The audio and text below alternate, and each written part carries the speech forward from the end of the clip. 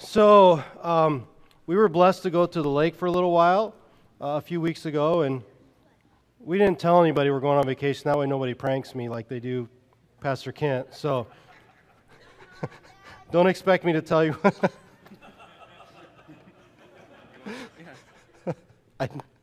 I don't need that, but thank you.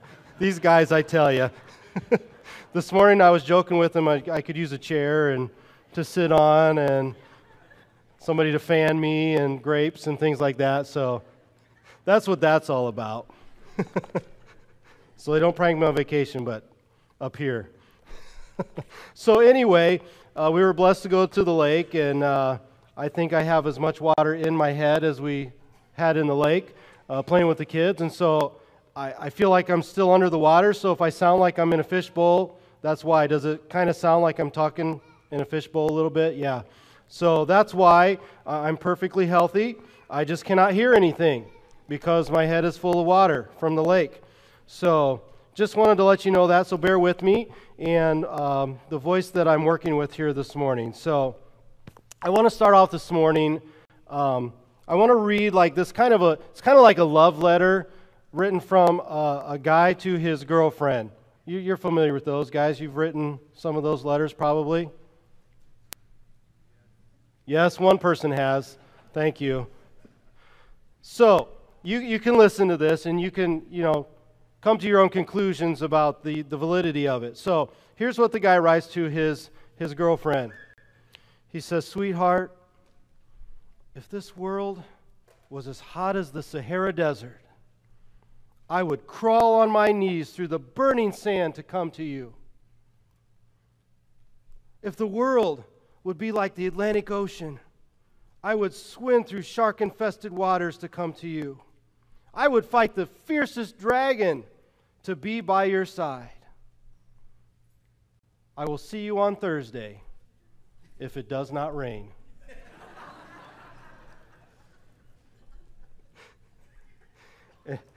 I've written a few love letters, and I'm not sure he knows what he's talking about, right?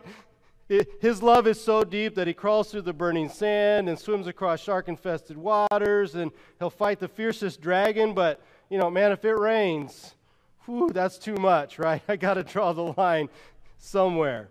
And I don't know. That got me thinking, reading that. Of course, it made me laugh.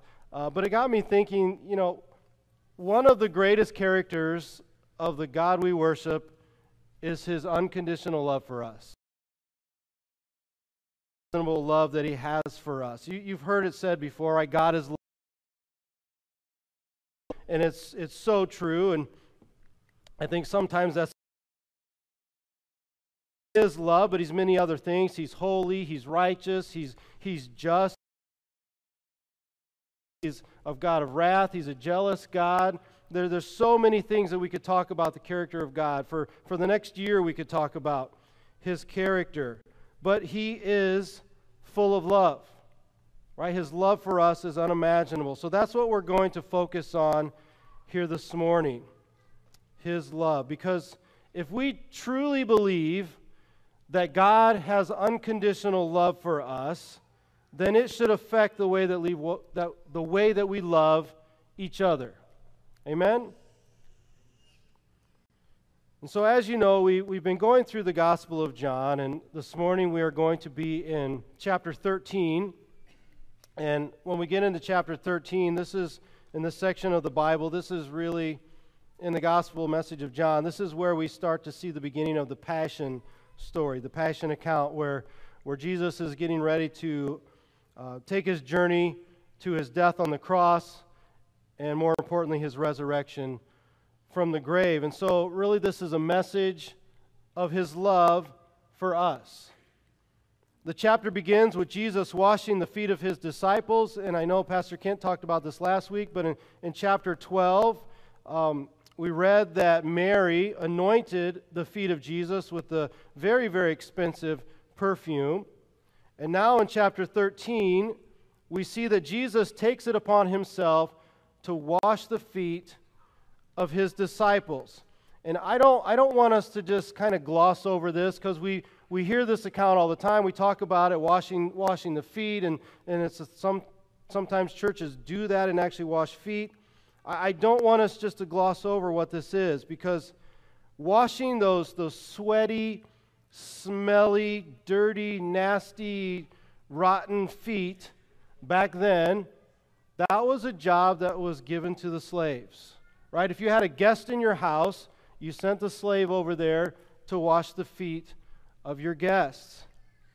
And so here we have Jesus, right, the creator of the universe, the sustainer of all things in the universe. He came down from his throne in heaven, and what he does here is he took the position of a slave to demonstrate what unconditional love is, to demonstrate to us what unconditional love looks like.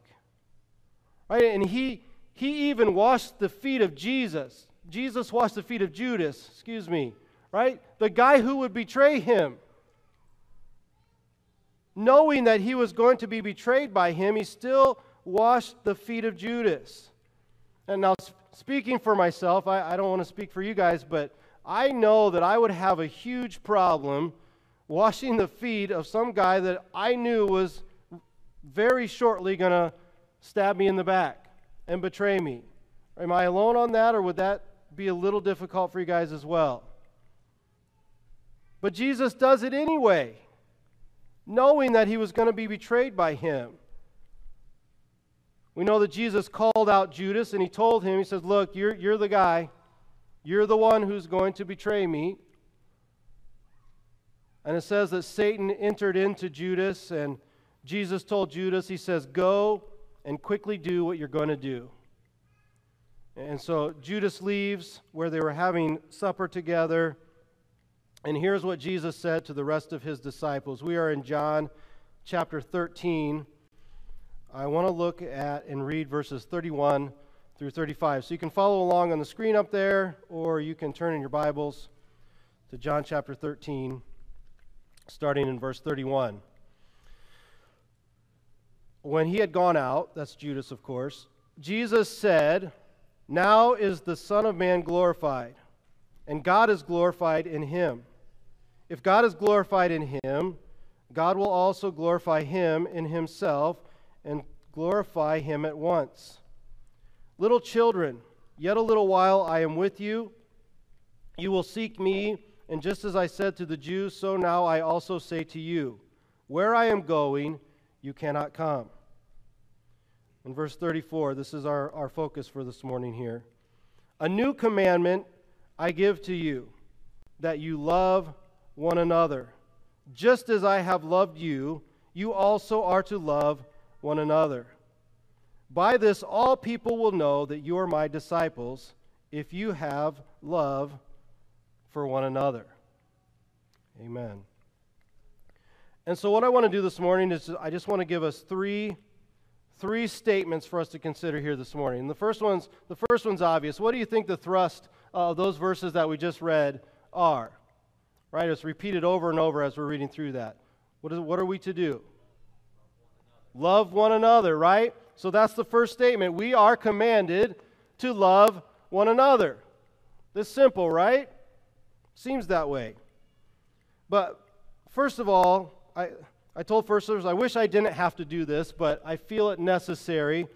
To first of all, I want to be very clear on something, because this verse, John chapter 13, verse 34, where Jesus says that all people will know we are his disciples because of the love that we have for each other, right? Some, what I would call wicked people, take this verse and they declare that Jesus is talking about some sort of sexual love for one another when we read these verses, claiming that Jesus and his disciples were homosexuals, and this was some kind of sexual love that they were talking about, and this is to prove a different agenda that is not written in the Bible.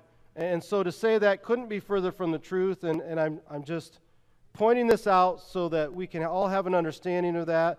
What Jesus is talking about is what we call agape love, right? It's unconditional love, unconditional, non-sexual love for people. Are we clear on that? Because I don't want to start delving down that black hole, but I just want to point it out that if you ever hear somebody use these verses in that context, it's not truth. It couldn't be further from the truth. And so, like I said, I wish I didn't have to do that, but I feel it necessary to point that out. So, as followers of Christ, we are commanded to love one another. And this one is difficult sometimes, right? Because I think every single one of us listening this morning has a different interpretation of what godly, biblical love looks like, right? We all have a different interpretation of how we live out godly, biblical love. And I've had a lot of conversations in my life with different people, but lots of times you hear people say, well, if you're not doing this, such and such, for other people, and you can fill in the blank with whatever you want, right? Well, if you're not doing that, then you're not being loving towards them, right? Or, well, if you don't believe such and such, if you don't believe the same thing that I believe or in the same way that I believe, then, well, you're not being loving towards that person if you don't agree with them. Or if you say something like this, again, fill in the blank, you're not being loving. And I could go on and on with these examples. I think you get the point. The point is, everyone has a different view, right, of what love should look like and what it should be. And I think loving others can be very, very difficult because we cannot fully grasp the magnitude of God's love. I don't think it's just me, but the love of God is so immense and so powerful that it's beyond our human reasoning ability to fully understand His love for us, right? And especially as we live in this fallen and broken world, many of us here today, we may not ever have experienced true biblical godly love. We may not have had a loving father and a loving mother in our home to show us this, to model this for us. And on the other side of that, many of us have had those loving experiences and the loving family members to surround us. We've all had, the point is we all have our own viewpoint, our own understanding, our own experience of what love is. And what we've experienced affects how you love your neighbors, the people in our community, the people that live right beside you. Your experiences with love affect how you love them. It affects how you love your family members, right? It affects how you love your kids. It affects how you love your wife or your husband, and so on and so on. And so as I was thinking over all of this past week, again, in our fallen human nature, I've come to the conclusion that since we're not God, right? Amen? We are not God. We are the image of God, but we are not God. We cannot fully love the way that He loves.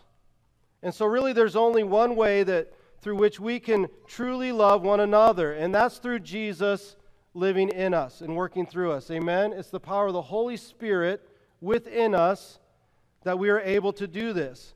And so really, if your identity about yourself, your identity is not in Christ, then you're really going to struggle with how to love people correctly.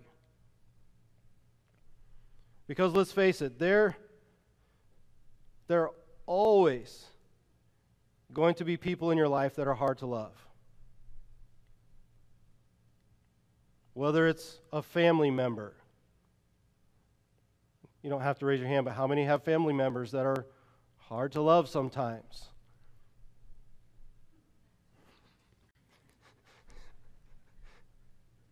We won't name names here. Or maybe it's a coworker that you have to see every day, and maybe you don't want to see them every day, right? Maybe it's the grumpy people at Walmart that I seem to run into all the time. Is that just me? Or, I don't know, maybe it's the people on the road that don't know how to drive. I struggle with that one. I'm going to do a lot of confessing this morning, so just be ready. This is my confession to you all this morning, but I struggle with that one a lot, right? And lastly, one area to think of, maybe even there's people in church that are hard to love.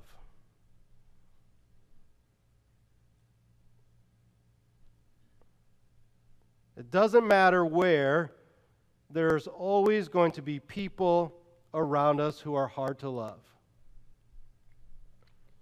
But because of Jesus living in us, we can love them. Amen? Oh man, you guys are getting as bad as first service. We can love them through Jesus. Amen? Amen. Thank you. That's better. I want us to really consider this morning because Jesus living in us and working through us produces those external acts of love. And it's those kind and gentle words that we say to someone when really we don't want to, right? When really deep inside we want to lash out at them and we want to go on the offensive, right? That's because of Jesus. And I'm saying this morning that we're never going to be perfect on how we love others.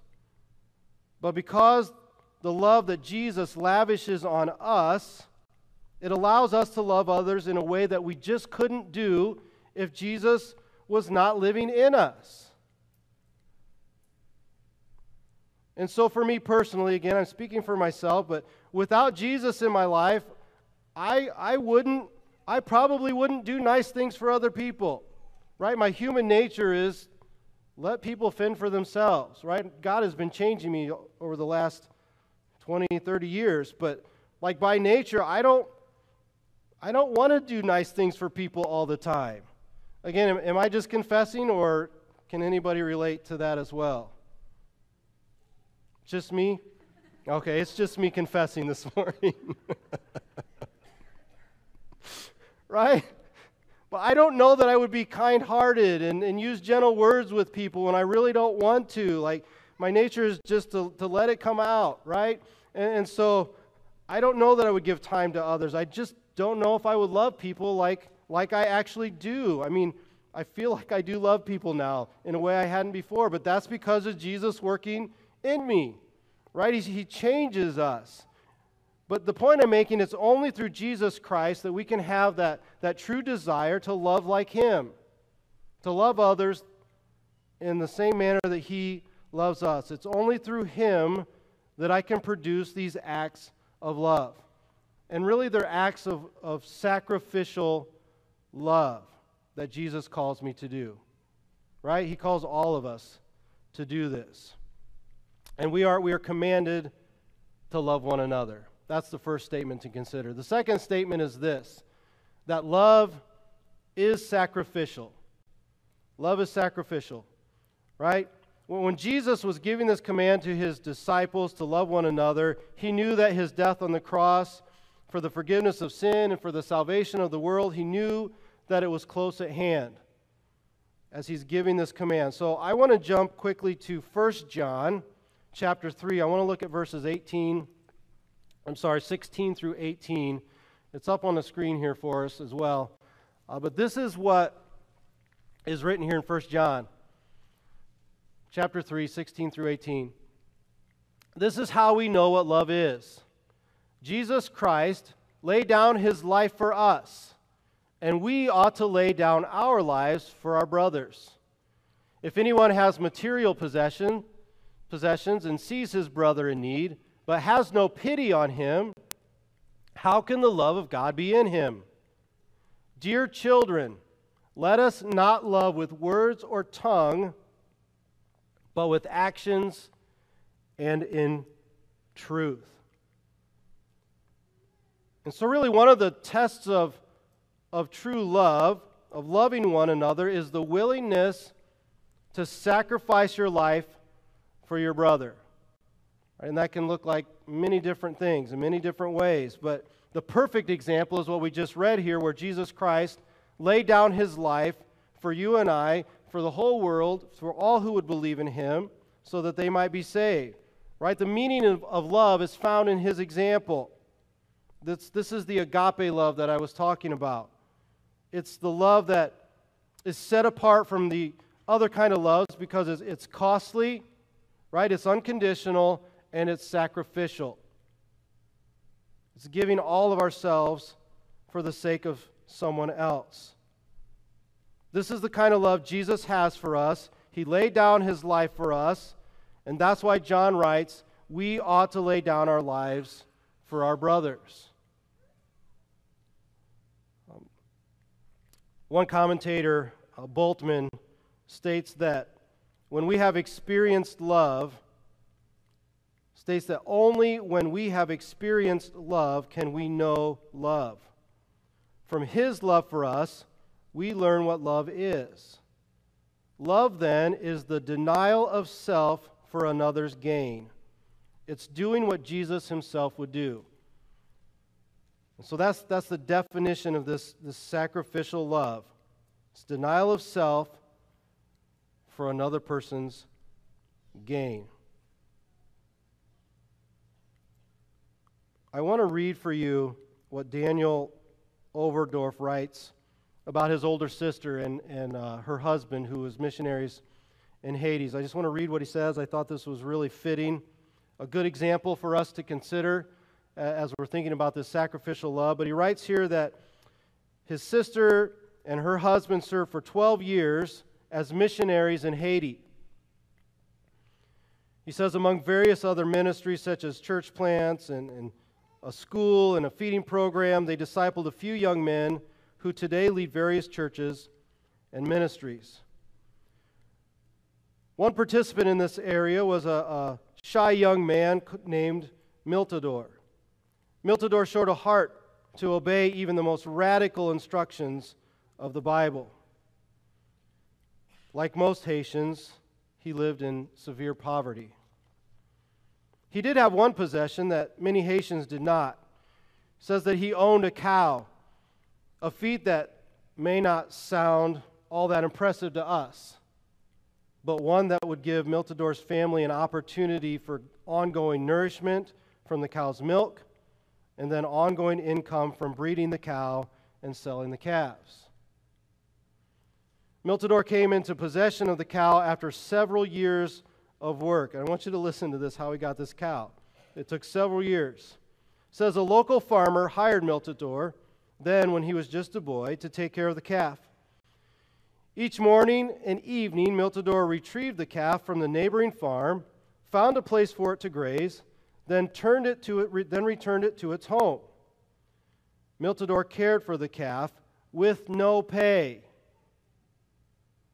until it had grown and could be bred. When the farmer finally bred the cow, the farmer gave Miltador a calf as his only payment for the years of work. Now, I've never raised a cow or anything like that, but I imagine it takes a while to raise one, then breed it, and have that right. It takes a long time. He did this for free. His only payment was the calf. Right? He goes on to say, as this discipleship group, including Miltador, studied through the New Testament, they came upon 1 John 3:16 through 18, which we just read.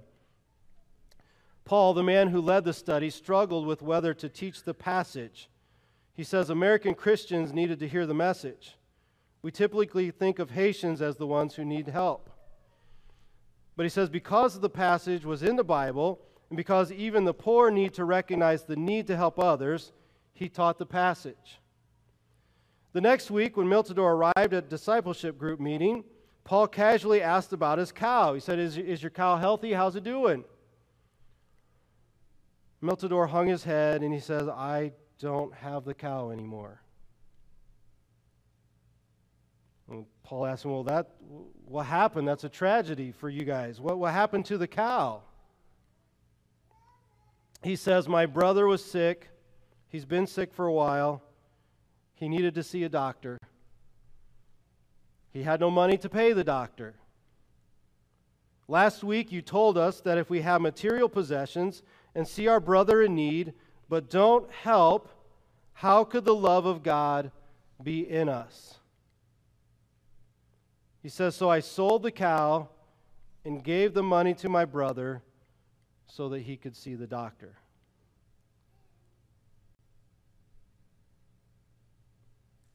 I mean, what an example for us as individual Christians on how we are supposed to care for the needs, the physical needs of our brothers and sisters. Right? Do you understand the magnitude of what he did for his brother? I mean, that was life-sustaining animal that he sold so his brother could see the doctor.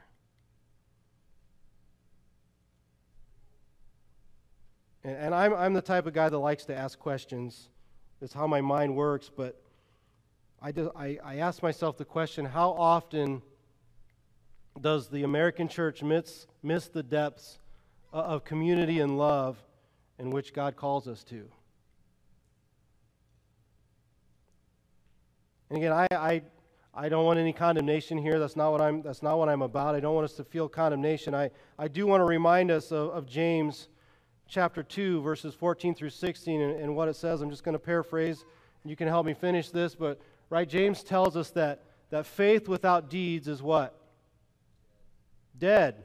Right? Faith that doesn't produce works of faith are dead. So in other words without action are dead. Right? It's not love, it's lip service. James didn't write that part. I'm adding that part in, but right? And I want us to think about this. And again, not condemning, it's just how my brain works. I ask myself a lot of questions. I'm passing my questions on to us for consideration here this morning. But if we really think about this, we as Christians, we say we're really distraught over seeing children starving in Africa and other parts of the world. We're distraught over that, and we talk about how bad it is, but then we don't sponsor a child. Right? A simple thing for us to do here in America. Or we say we're heartbroken over, I think the number's up to 146 million orphans, children without a home. We're concerned about that. We're heartbroken, but we're not adopting any children. We're not bringing them into our homes. Or we say that it hurts us to see homeless people who are cold and hungry, but we don't give them a place to stay, and we don't give them a blanket to keep warm, or we don't give them food for nourishment. Or we see people being mistreated in stores or in restaurants or out in the streets or out in the parks, and we don't come to their defense. Or even we tell our brothers and sisters in Christ that we feel bad for them in their financial crisis that they find themselves in, but we don't give them a dime of our money to help them get through that financial crisis.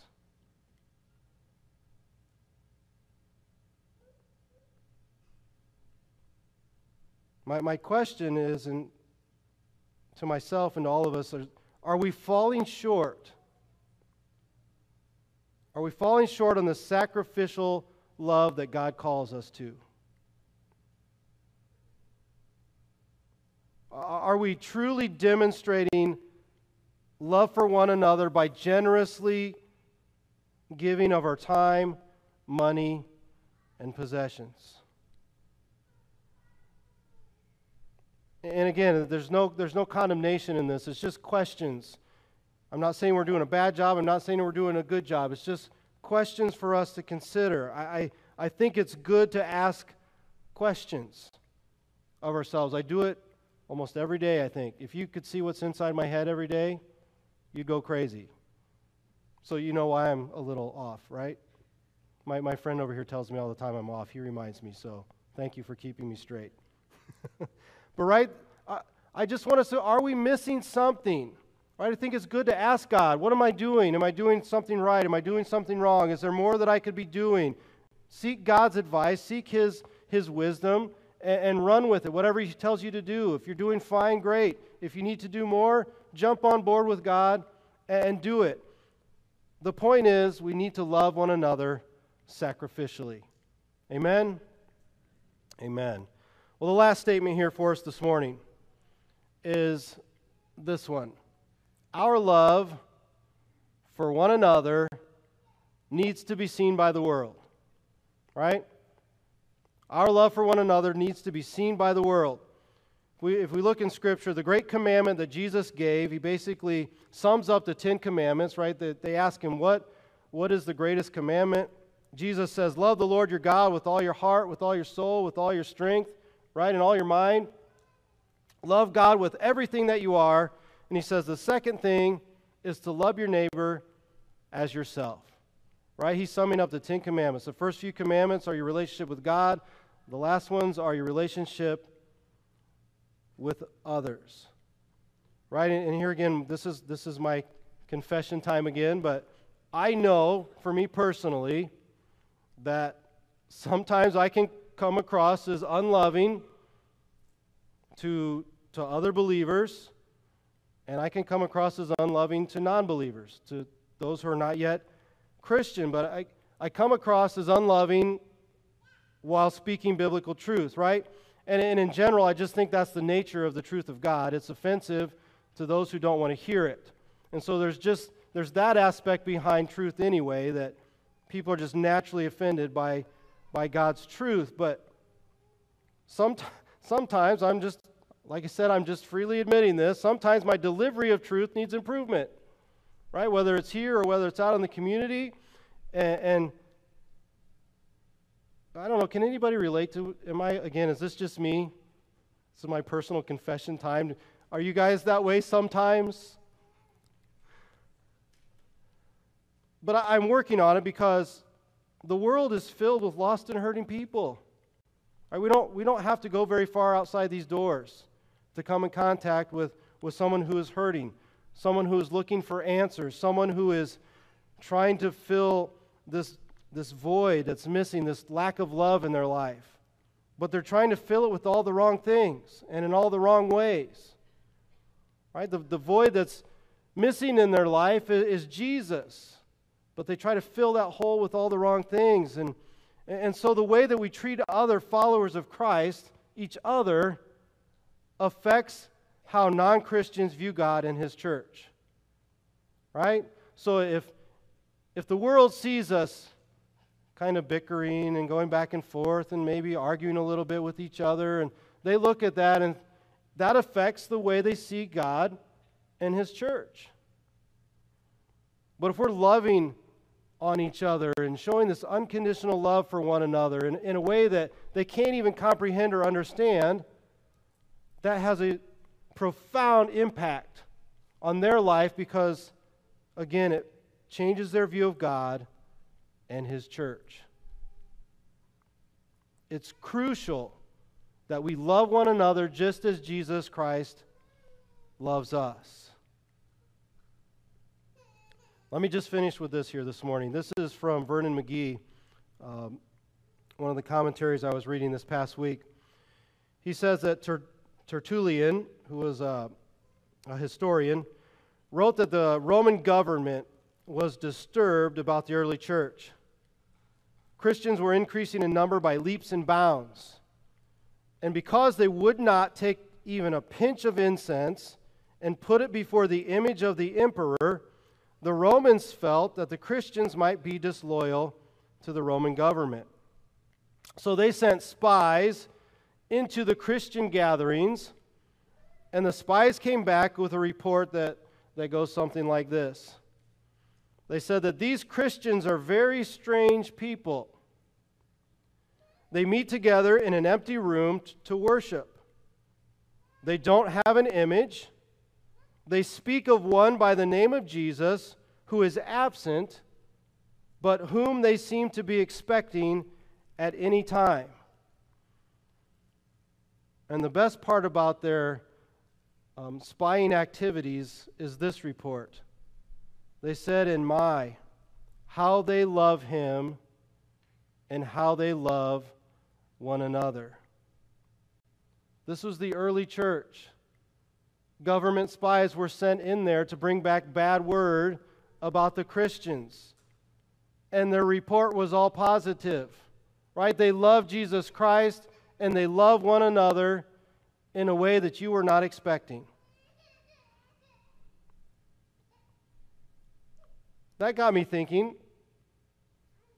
if spies from our worldly government came here to PMC, I want them to go back and report that we love Jesus and we love one another. Amen? Right? And by the way, I think we're doing a phenomenal job on this at PMC. I think we do everything we possibly can to love one another the way Jesus loves us. But on the way to church this morning, the verse that just kept going through my head that in the end times, as Jesus' second coming draws closer and closer, that in those days, it says that the love of many will grow cold towards others. Right? I feel like we're kind of getting close to Jesus coming again in appearance, and the love of many is growing cold. And again, I think we're doing a good job here, and my prayer is that we keep loving one another just as Jesus loves us, so that the world around us will know Jesus Christ as Lord and Savior. Can you get on board with me with all that? I know my ears are plugged. Maybe I just didn't hear you. Can you get on board with me on that? Amen. Thank you. Lord Jesus, we thank you so much for who you are. We thank you for the love, this unconditional love that you have for us. Lord Jesus, we thank you especially for the sacrifice you made on the cross. You didn't have to go to that cross. I mean, you are God. You are God, and you had the power not to do that. But Lord, you willingly did that for me, for us, for all who would believe, for the forgiveness of sin. Lord, you rose victoriously from the grave so that we might have eternal life because we are in you. And so, Lord, we worship you today. We bow down before you today because of this unfathomable love that you have for us. Lord, we want to take that love that you have for us and spread it to each and every one of us here this morning. Show us how to love one another in ways that we never thought could be possible. Show us how to go out into our community and demonstrate that love to the lost and the hurting who need to know who you are.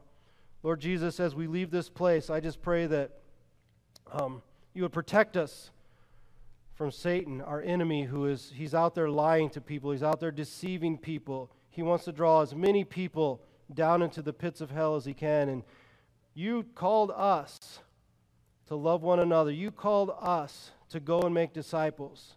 You called us to do these things. So protect us from our enemy. But Lord Jesus, put people in front of us each and every day that we would have the eyes to see them, that we'd have the ears to hear their needs. And most importantly, Lord, give us the words to draw them to your feet, to draw them to your kingdom, to bring them to salvation through the power of your name. Guide and direct us. We ask it in your name, Lord Jesus. Amen.